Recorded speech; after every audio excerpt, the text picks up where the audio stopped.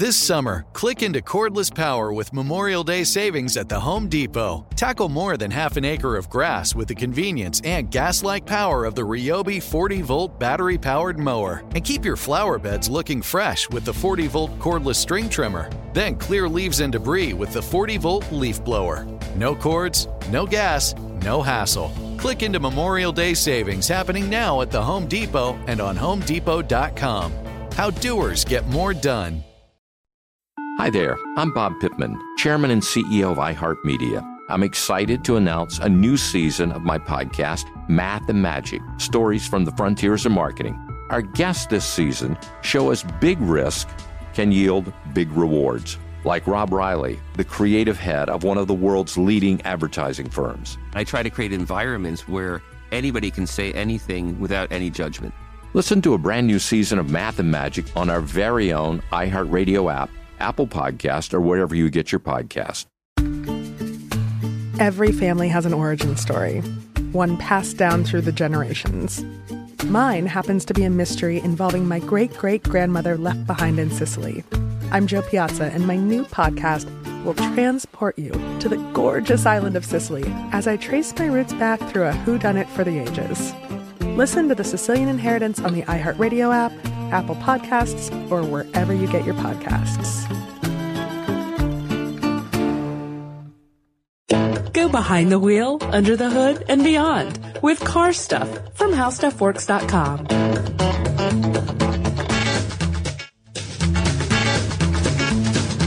Welcome to the podcast. Thanks for tuning in to High Speed Stuff. I'm Ben, here with our auto editor, Scott. Scott, how are you doing? Outstanding, Ben. Thank you. Hey, thank you for dropping in today. You used to live in Michigan, right? I did. Okay, now I'm going to go out on a limb. I know we're not a geography podcast, but a lot of lakes around there. A lot of lakes, yeah. But the big lakes is perfect. Yeah. A lot of boat owners. Oh, everybody's a boat owner up there. It seems like. I don't know. With as many lakes as are around, it kind of makes sense. I mean, it's kind of like. Well, of course, there's a lot of motorcycles too, but I'm saying if you've got a boat, there's definitely a place you can take it to put it in the water. Okay, now, did you ever own a boat? I have not. No. Okay. Probably wondering where we're going. Well, how about this. you? Did you ever own a boat? Not yet. And it's so interesting that you would ask me this. Yeah. Yet, you say. Well, because for me, for a long time, the idea was, we're here in a landlocked area, no real large bodies of water, right? Sure. So it did make sense for me to get a boat. And even if I did live, in Michigan or on the tip of Florida or something, I would still have to buy a separate thing. And, being as cheap as I am, that kind of turns me off. Yeah, that's right. Yeah. So, I understand. I've heard though that I can kind of hit two birds with one stone and maybe get a boat that is also a car. Wait, okay. Now, before I see that look you're giving me. Yeah, you made me grumble a little bit there. Oh, all right. Well, let me try the question.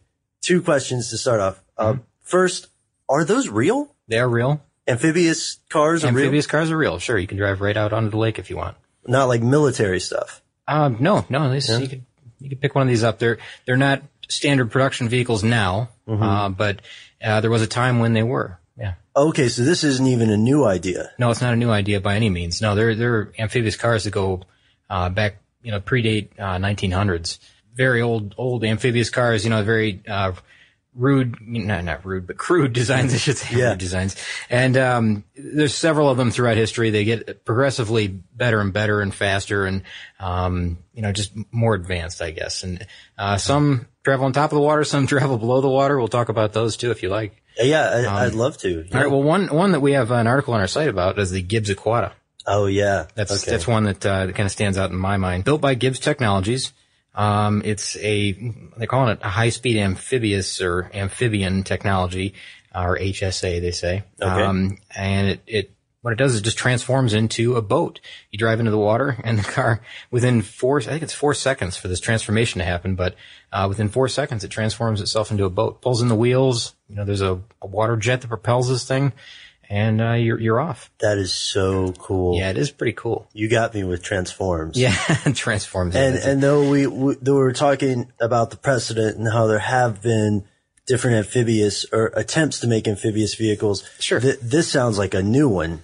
Yeah, this is pretty new. They're, like I said, they go back early late 1800s, I should say. But this one is relatively new. It was, I think it was debuted in 2003 is when the article said that it came out. Wow. Okay. Again, it's pretty advanced. It's nothing like what you may have seen in the past, because I've seen these little tiny ones. We'll talk about these in a little bit too. There's something called an Amphicar. Okay. And it looks like a very boxy, like an old 1960s vehicle that, it looks just like a car that you just drive in the water. Nothing really happens to it, other than, the propellers actuate instead of the wheels to drive the vehicle. Everything's already in place. It doesn't transform like the Gibbs does. Okay.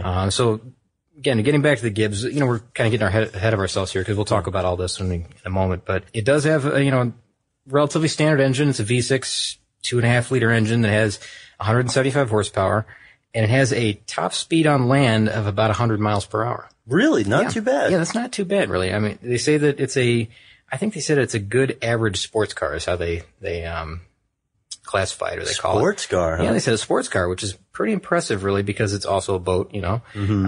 The top speed on water is around 34.7 miles per hour, which isn't terribly fast for a boat, but, right. From the reading here, it says that it's apparently enough to pull a water skier. Well, there you go. Well, there's seating for 3 in this one, too, which is kind of unique. The driver sits in the middle. Mm-hmm. There's 2 seats on either side of the driver. One is for the skier. One is for an observer. You have to have an observer in the boat. You can't you can't pull a skier without that. And, I guess apparently it has enough power to pull a skier. That's awesome. Yeah, that is pretty cool. And it does plane on top of the water. It takes about 5 seconds for it to plane. So it needed a lot of power to do that. And they developed a new water jet technology for this car. It's a very lightweight, very efficient jet. I think they said 88 pounds, which is, pretty low weight for something that does what it does. And as we know, weight is one of the key elements for efficiency, right? That's right. Yeah, I'd love to talk about that. Yeah. But, this jet propulsion system is, apparently it's pretty advanced, pretty high tech. It needed, I think it said 1 ton of thrust in order for it to plane like it does. And it gets up there. Do we know how practical this is? I hate to ask, and I guess I'll put this out there, and then maybe we should go to the history before we get to this. Sure. It sounds like the Gibbs Aquata, especially with the transforming technology, it sounds like it's, what's the phrase, Scott? Built on the shoulders of giants, right? Yeah, that's right. It's, I'll tell you, practicality, you have to kind of weigh a bunch of different factors here. The cost of this thing is relatively high. Okay. The cost, I do know the cost. It's around $295,000. Oh. Yeah, so it's expensive. It's not a cheap car. It's not a cheap boat. So, okay, I was going to ask how expensive the boats Well, I mean, you could buy a pretty good sized boat for that price, I would think. And now when you're talking about cars that you could buy for that price, you're talking like Lamborghini, Ferrari, Porsche GT2, I think was another one that was mentioned, and Aston Martin Vanquish. There's, some of these really high-end exotic sports cars that you could buy instead of this. You can't drive them in a lake, but, right. I guess that's the benefit is that you're able to, dual purpose this thing. So the idea is, I'll let you go, but it's really not it's not a terribly practical car for everyday use, of course. Would you say it's a novelty? I would. I'd say it's a novelty because, you're not going to spend $300,000 on a car that you expect to drive to and from work every day and also use it for weekend play, fishing, skiing, whatever it would be, just, run around the lake. Sure. I don't think it's terribly practical. Well, what are let's see, what are some drawbacks? And as we said, the main benefit is possibly the only benefit. Well, yeah, I guess you could say if you are going to get this thing, okay, the benefit would be that, of course you have the freedom to drive into the lake, of course, that's one. Sure. The second benefit is that if you're going to have a boat anyways, and you just want something that will do that, serve that purpose, you don't have to trailer a boat, I guess. That's a really good point. Really, the advantages to me, seem very slim. The drawbacks are maybe a little bit higher, and one is the cost. Of course, right. It has a very high cost. I guess you could say it has reduced performance. It'll still go 100 miles per hour, but, it's a nearly $300,000 car. I would expect to maybe go a little faster than 100 miles per hour. Still decent, reasonable performance. Maybe the next thing, I'm just thinking about maintenance too. I think maintenance might be difficult. Of course, it's got a boat hull underneath that's, relatively solid piece. I'm sure that maintenance on this thing is not easy. Yeah, because it's boat maintenance and car yeah, that's right. Yeah, right? and especially if you're in saltwater. I would think that saltwater would be rather corrosive to it. But now, in their defense, they did say that the Gibbs was tested at a 2,000-hour salt spray test, which is apparently 4 times longer than a standard automobile is tested for salt spray, corrosion, that type of thing. Mm-hmm. So I guess it's very, it'll stand up to the elements. Sure. Well, it's reassuring to know that the manufacturers have anticipated that possibility. Oh, of course. Yeah, you'd have to. The builders point to the fact that, most of the earth is covered with water. I forget the percentage, but that's true. They say that, this may kind of transform the way we think about travel, but I'm a little bit more skeptical about that. I mean, really the only thing that it might be good for is if you're going to try to drive from point A to point B across a small lake, where, you don't have to worry about extreme waves or really currents, things like that. You're not going to drive against currents, I don't think. You could, I suppose, if you're on a river. Sure, but there'd be energy costs. Sure, of course, yeah. It's just saving yourself the trip, over to the bridge to get across, or, maybe if you're on an island, you might want to drive from one island to the next. That might be kind of fun. That's a good idea, but you would have to take the, the ferry that everybody else has to get on. But then again, I wouldn't want to get myself out in the middle of, an ocean or, some type of sea where, what if you had mechanical failure while you're out there? You're floating in a car that, I don't know. It's just kind of like a boat where you have to, you weigh those risks. Yeah. And I guess we should also point out too that we are not boaters. No. So perhaps to other people who are boaters, that the benefit of that is higher in their minds. Sure. Yeah. I'm sure we've got a skewed view of it because we're not boaters. So, we have to take that into account. Sure. Maybe they would love something like this and it's a great idea. And, but for me, the practicality thing, I just don't see it. Well, and certainly people have thought it's a great idea for some time. Mm-hmm. Scott, I've got to tell you, I'm on the edge of my seat about the history because it's weird to me. Honestly, it's very strange that if this idea, even now, is considered by some people, experts such as yourself, to be impractical, then why do we keep trying to do it? And what have we learned? Now, it's interesting. I mean, the thought of driving onto the water, I mean, it's a pretty cool idea, really. Yeah. And I'm intrigued by it, really. I would love to be able to drive my car into the water and have it operate as a boat. But I don't know, it's just not very practical. I mean, especially with the car. Well, everything we just talked about. We don't need to go through that whole list again. Sure. But of course, people are going to continue to try this, just like they do with the flying cars. Remember we had that conversation about the flying cars? Yep. We determined that, it's great if you're the only one that has one. That's slightly different with this one. The drawbacks are similar though. There's mechanical problems.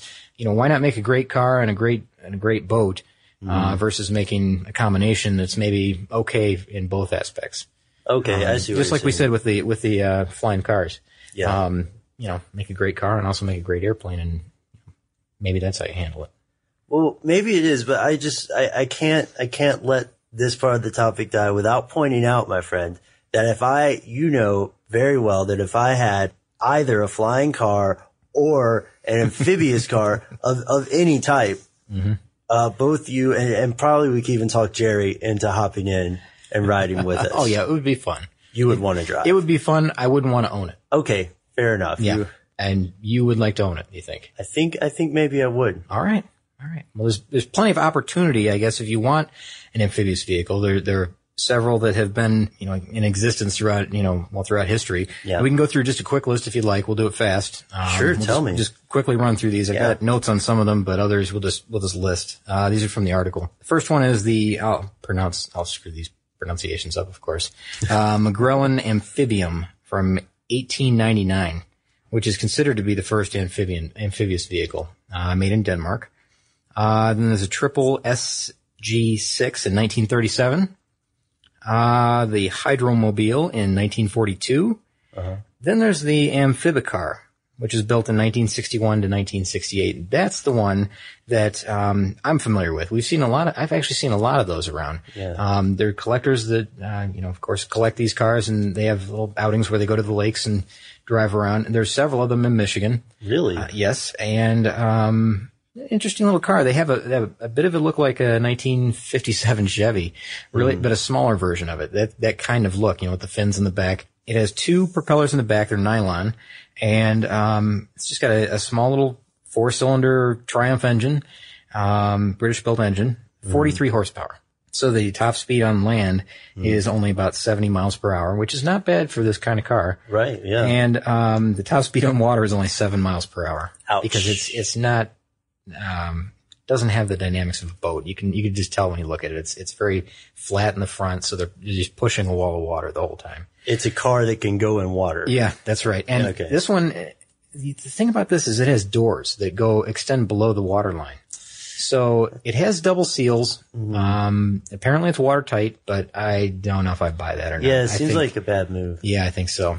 The Gibbs that we talked about earlier, no doors. You step right into it like a boat. Much lower, it's easier to get in and out of, maybe, not easy, but easier. So, that seems to me like a better design. Okay, we'll get back to our list here, but, there's a 5th one called the Renault Raccoon, which is built in 1993. And the water top speed is around 5 knots, which is about 8 miles per hour. So not much better than the Amphibicar. Yeah. And then there's a couple more that I have notes on that weren't in the article. The first one I want to mention is the Rinspeed Splash, which is kind of a cool thing. That's a hydrofoil. Which, you were telling me about this one. Yeah, this one raises up above the water, like 2 feet above the water. Again, transforms, the wheels pull in, this prop extends into the water. The fin on the back of the car kind of lowers behind the vehicle to become the rear foil. It's really a cool execution of this design. I mean, the way it transforms into this hydrofoil car. Yeah. And of course, when it's going, I mean, it's pretty fast. I mean, it's, how fast? Top speed on land is 124 miles per hour. Are you kidding? Top speed on water is about 50 miles per hour, which is not bad. Are you serious? Yeah, 50 miles per hour on the water is pretty fast, really. I mean, it feels fast. The last one I want to mention is, again, that was just a concept car. Rinspeed concept car. Yeah. Here's another Rinspeed concept car called the Scuba. And what's unique about the Scuba is that goes below the surface of the water. Like a submarine? Like a submarine. Yeah, it's like a car that turns into a submarine, which is really cool. Yeah. How, do we have any stats on that? Sure we do. Well, first of all, inspired by the 1977 James Bond film, The Spy Who Loved Me. And there was oddly enough, another Lotus, of course, Lotus Esprit. That was, a popular sports car at the time. It's an electric car, which is kind of unique. Oh, we like that. It looks a lot like, it's a Lotus Elise, really, is what this car looks like. Okay. The current Lotus Elise vehicle. So again, it's an electric car. Once it's underwater, it uses 2 props in the rear, like, two screws, I guess you call it, twin screws. And then, it also uses 2 jet drives at the bow of the vehicle, which is kind of unique as well. So it has both prop and jet drive. And then the vehicle has its own onboard oxygen system to supply oxygen for the driver and passenger. But it's open top. But that transforms, right? Yeah, that's right. Okay. Yeah. And the body panels are carbon nanotubes, which I don't know anything about, but I'm saying it here because I read it. Carbon nanotube sounds impressive, and I'm sure it's, lightweight, of course, and probably floats and all that good stuff. Right. I think they're supposed to be lightweight and very, at a very small level, the structure is very stable. If I remember correctly. Makes sense. I believe it. Anyways, there's not much more about that, but again, it's another concept car, just some ideas. So there's still, and that one was revealed at the Geneva Motor Show in 2008. So, these are pretty current. They're still doing it. I mean, from, turn of the century, the turn of the 1900s rather. I don't know why I'm having trouble with that. Turn of the 20th century through right now. Scott, I guess you're right. That does, for now, wrap up what we're talking about with amphibious cars. But listen, man, I have to put in one point of contention here. So flying cars are out unless you're the only one with them. Amphibious cars are impractical. This makes me want to skip any podcast about cars that can go into space. If a car can go into space, I might look into that. That'd be interesting. But we might look into terribly dangerous. Terribly dangerous. Yeah. Okay, so what about the blog? Yes, we do have a blog, and it is the High Speed Stuff blog, and it's on the homepage. It's easy to find. But what it really does is it affords the listener or the reader opportunity to interact with us, because that's a place they can go to leave feedback, and we get it almost instantly. So again, it's fun. Just leave some feedback for us. We enjoy it. up to date on the latest. Yeah, that's right. Hopefully up to date, latest automotive news. I try to anyways. Definitely. And to all our listeners out there, thanks again for tuning in. If you have any suggestions or ideas for an upcoming podcast, please feel free to send us an email at highspeedstuff@howstuffworks.com. Be sure to check out our new video podcast, Stuff from the Future. Join How Stuff Works staff as we explore the most promising and perplexing possibilities of tomorrow. The How Stuff Works iPhone app has arrived. Download it today on iTunes.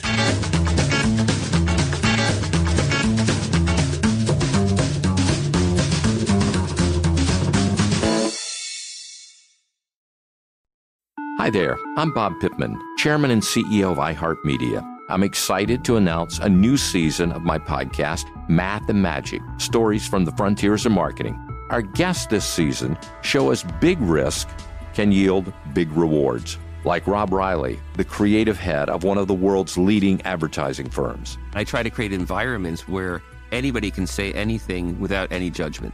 Listen to a brand new season of Math and Magic on our very own iHeartRadio app, Apple Podcast, or wherever you get your podcast.